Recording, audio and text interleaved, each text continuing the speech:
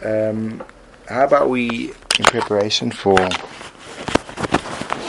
Rosh Hashanah, try to focus something that we began discussing last week, and try to think what is it about this day that we're going to, how should we approach it, where is it coming from, and dealing with it. So Rosh Hashanah is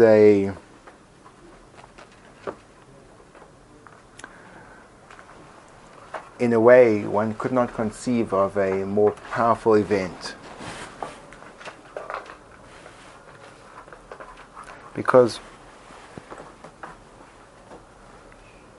if someone would come up to us and offer us an opportunity to dramatically reposition ourselves, I think a lot of people would take advantage of that opportunity. So before we discuss the experiential component of what it may feel like to enter into Rosh Hashanah, let's talk about the meaning and the philosophy behind it. The name of the day is called Rosh Hashanah. It's the head of the year. The idea being that the head is the mind that is the origin and the motive of everything else. A person's thoughts guide his emotions, which are then converted into actions. So it means that everything follows the head of the year. So somehow impregnated into this small capsule of time is the power of transformation. How does that work? On that day, the entire universe is up for grabs. It's going through a process of recreation. Almost as if Hashem puts together with a new consideration all the building blocks of the created world, and then makes a decision of how they'll be reformed, and how they'll be energized, and how they'll be powered, and how they'll be driven in the next cycle called a year. And in doing so, he injects into each and every component of the creation, whether it be the weather or the ground or the individual. And that's where it becomes really incredibly empowering. That within that time, Hashem injects into the individual a whole new, completely, in a sense, limitless powers. And this way it becomes extremely tricky. Because the second that one focuses on that power and on that capacity to reap that kind of personal transformation, then you lose the connection to the day. Because there's no room for personal prayer. So if I go into the day and I think to myself, whoa, this is amazing. I've got everything at my disposal. The Creator Himself is coming to me and He's reinvesting in me an entire range of different powers. And I just open up my hands and I kind of pull down whatever I can. So then you miss it. And that becomes the next step. That those powers have got this paradoxical condition. They're all yours. One condition: you take no ownership. It's all yours, provided there's no you involved. That's the notion of the global vision of Rosh Hashanah. In Rosh Hashanah, there's no real room for personal prayer. And every part of the service is so ridiculously global that it's overwhelming. If we can just, does anyone have a machzor on them? But just to maybe, I'll see if I can find one.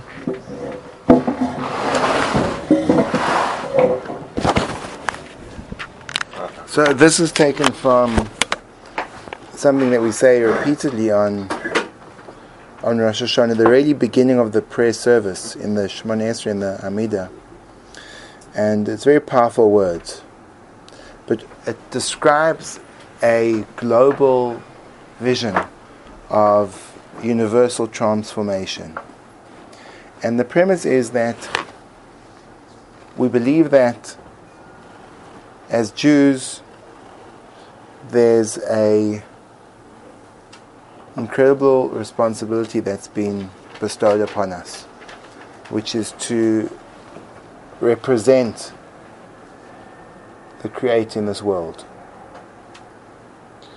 And that's essentially our most fundamental purpose, that we're on this planet to, through the lens of our own beings, refract the light of Hashem. And if that's our purpose, so Rosh Hashanah becomes a captivating time, because we have the power to articulate those wishes and those desires. Hashem put you, and this is an interesting understanding, because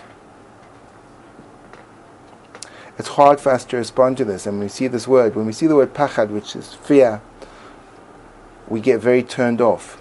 But if you think about it, in a certain way, fear is it sobers a person up. If a person is drunk and all of a sudden you frighten them, they immediately come back to their senses. So, in a certain sense, there's enormous amounts of areas in the world where people are intoxicated, both literally and metaphorically. That people are, drunkenness means that you're incognizant of what's going on around you. You don't really connect to the world. You're completely disengaged from yourself, from the world, from the people, and you're in a stupor. And sometimes if there's something which is jarring, all of a sudden you snap back to your senses, which is Hashem should do this. He should snap the world back to its senses and create a reverence, a power above it, on everything that's been created. And as a result, every created person will be able to understand that. And the entire universe, the entire world will bond together as a single unit. The entirety of humanity will become one. To do what you want with a completion, with a wholeness.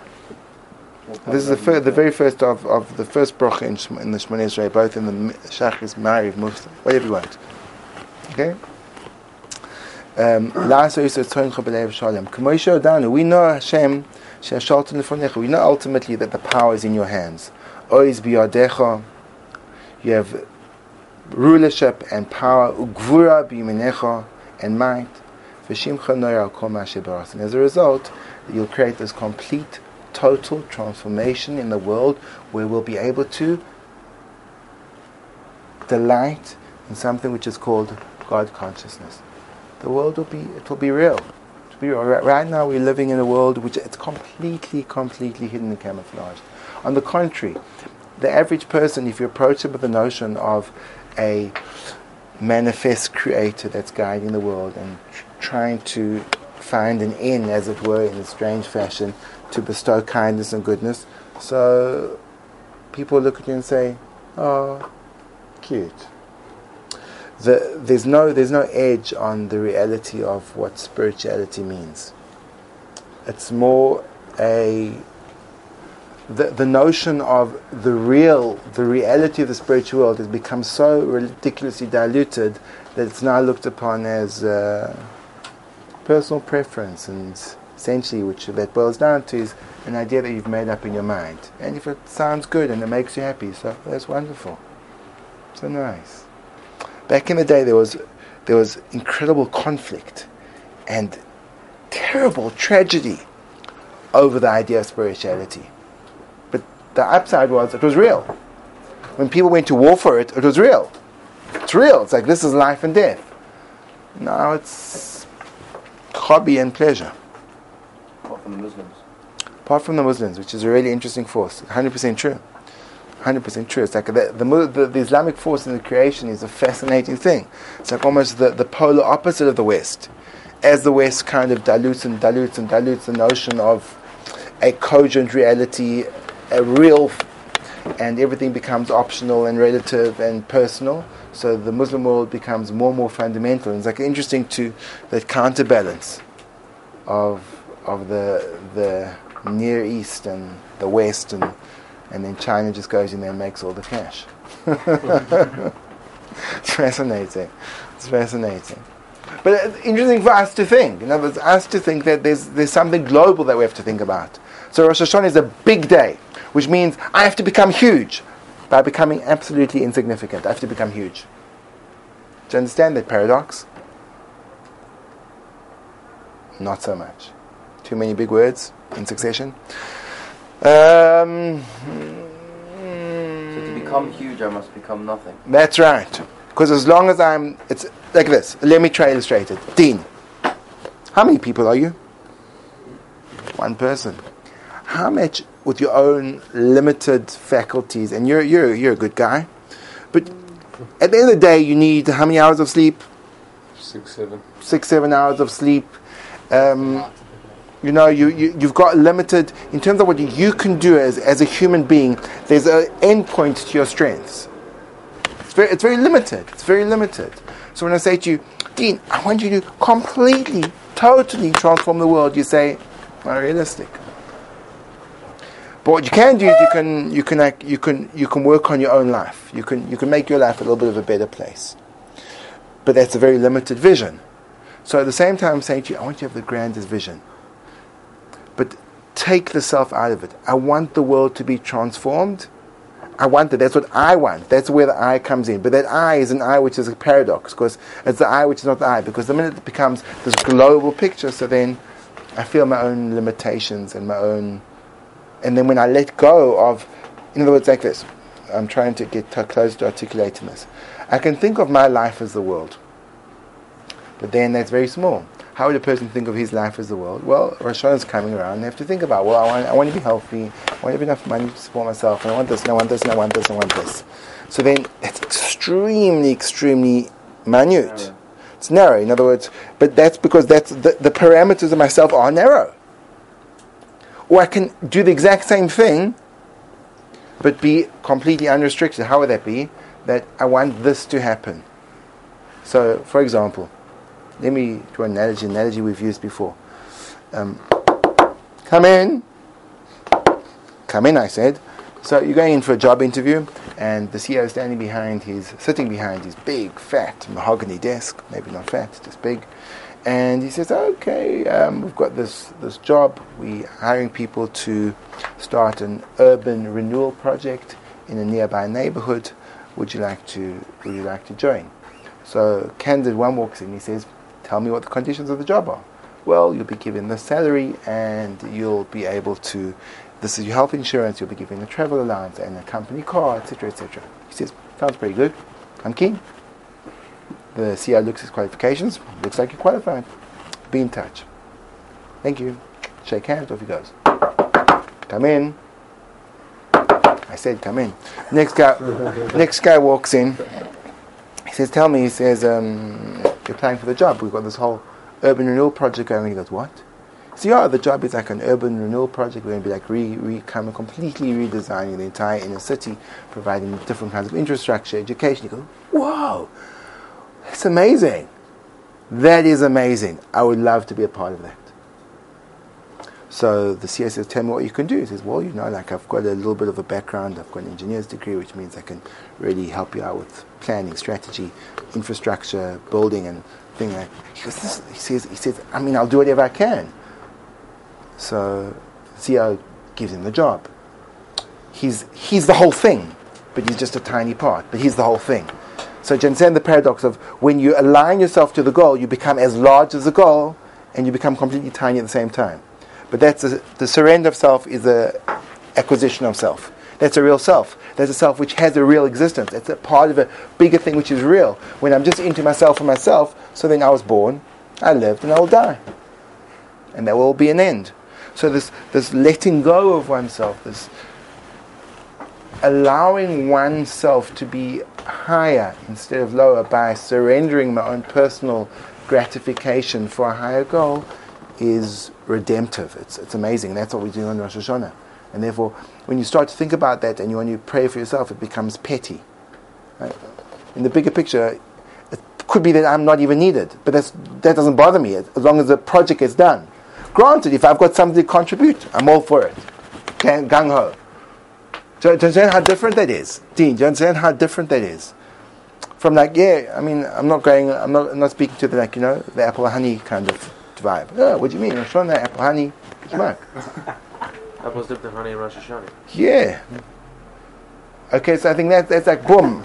That was ridiculous.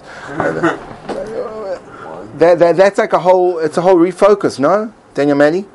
A whole refocus. Daniel Malley. Yeah. So ultimately, like you said before, is this for me? Does someone bring this for me? Yeah. Yeah. Really? That's very nice of you. Who was it? Wow. Amazing, eh? I love it when water comes from the heavens. Amen. Not even davening for one yet. It's incredible. So the purpose of free will before is to get rid of your free will, right? To nullify your free will for Hashem. So we're saying something similar here. The purpose of this is to nullify yourself, but not for Hashem, to Yourself. Same idea. Lesser degree of... Same idea, but in speaking about your aspirations, what do you want? In other words, if I say to you like a little bit, what do you really, really, really, really want? So you say, a new car. A new car. I'm driving like a Hyundai 2007. I mean, it's embarrassing. I mean, I want to go up just first in terms of I want to move away from the Koreans and start moving into the German market a little bit, just like. Hey? No, maybe dabbling in the world of BMW. Perhaps. Yes. Maybe Audi. I'm not. So that's a little bit. I really, really, really want the world to be a different place. Completely, completely different. I want there to be no poverty. I want there to be no conflict and strife, which is so destructive in families, in emotional battles between people. I want that to be smoothed out. I want it to be a clarity of purpose and a connection to the greatest thing ever, which is the Rebbeinu Shalom Hashem. Imagine that. Imagine the greatest, being connected, every single person in humanity, to the greatest good. Wouldn't that be amazing? From New Zealand to Nova Scotia.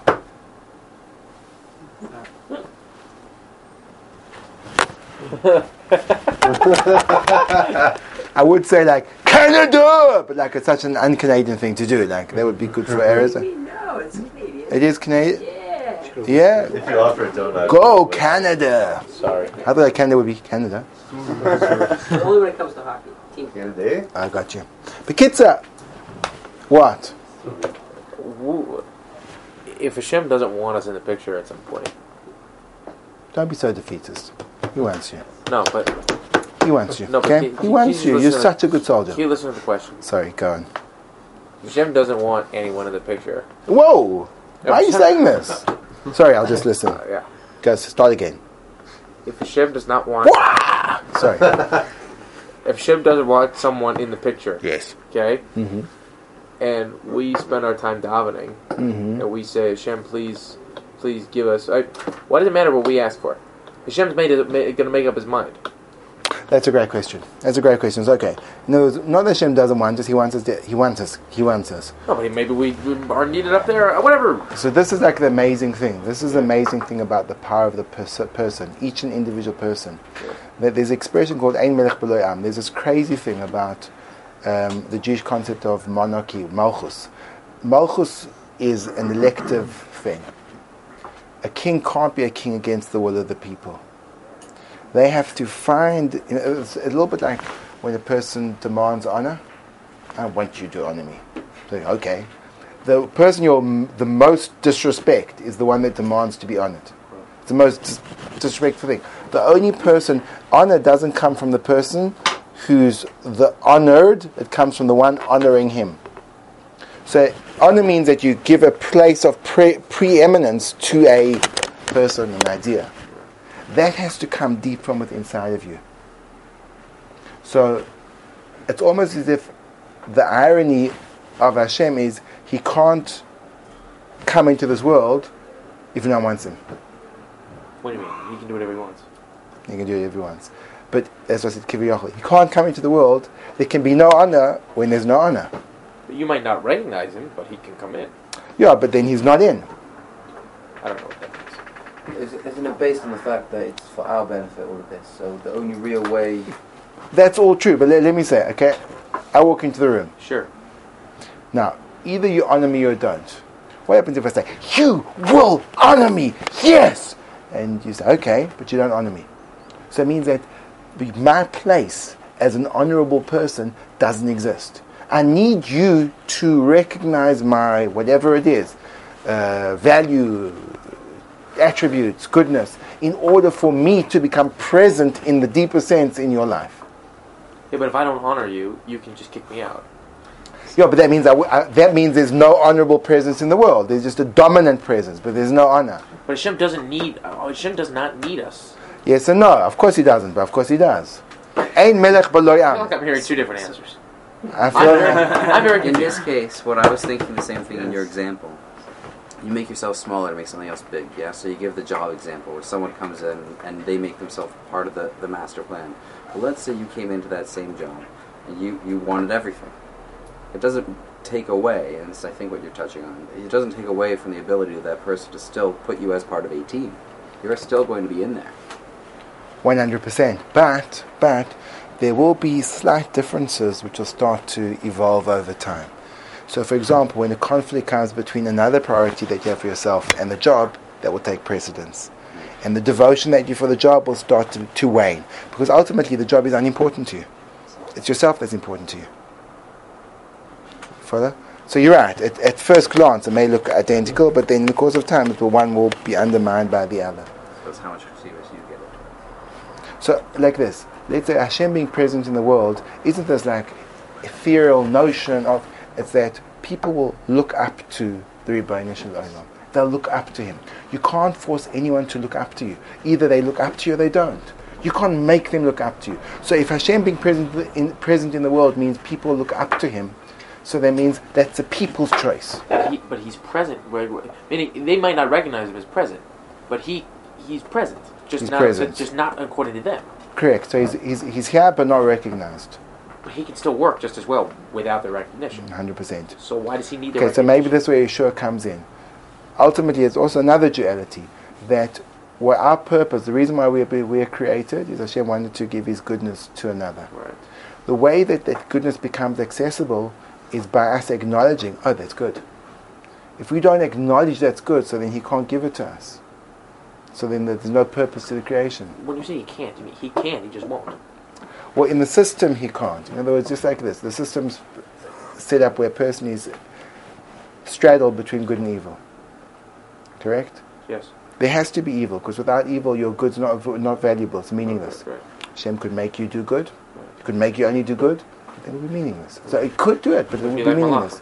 Same idea over here, that He could make you, whatever, feel that sense of respect, but then there would be no respect. It would be self-imposed, whatever it is.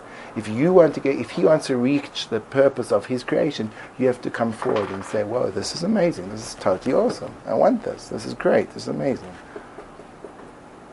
Would you say if I don't acknowledge it's good, then it's not good?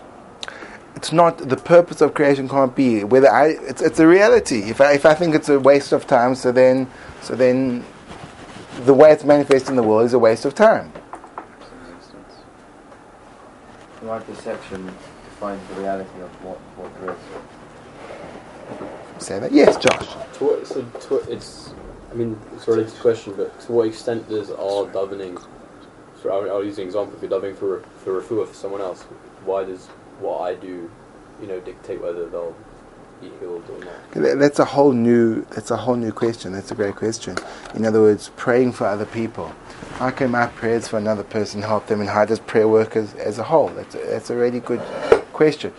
In putting that question aside, and what would be a productive movement to perform within Rosh Hashanah would be this idea that my prayer is just a simple, deep expression of what I believe is important. So when I pray for something, it's because I believe it's important. So, I don't think I'm going to be praying fervently for a random team in the Chinese second division soccer league to win. If I would, it would mean that would be important to me. So you walk into a restaurant and you say, okay, well, what are you going to pray for? Here's your big day, what are you going to pray for? So if you pray for, I want this goodness to be accessible to humanity at large. I want every single person. That no one should be deprived of it. That's what I want. I really want that. That's what I want. That's exactly what I want. Just davening for something doesn't necessarily affect whether it will happen or not at all then.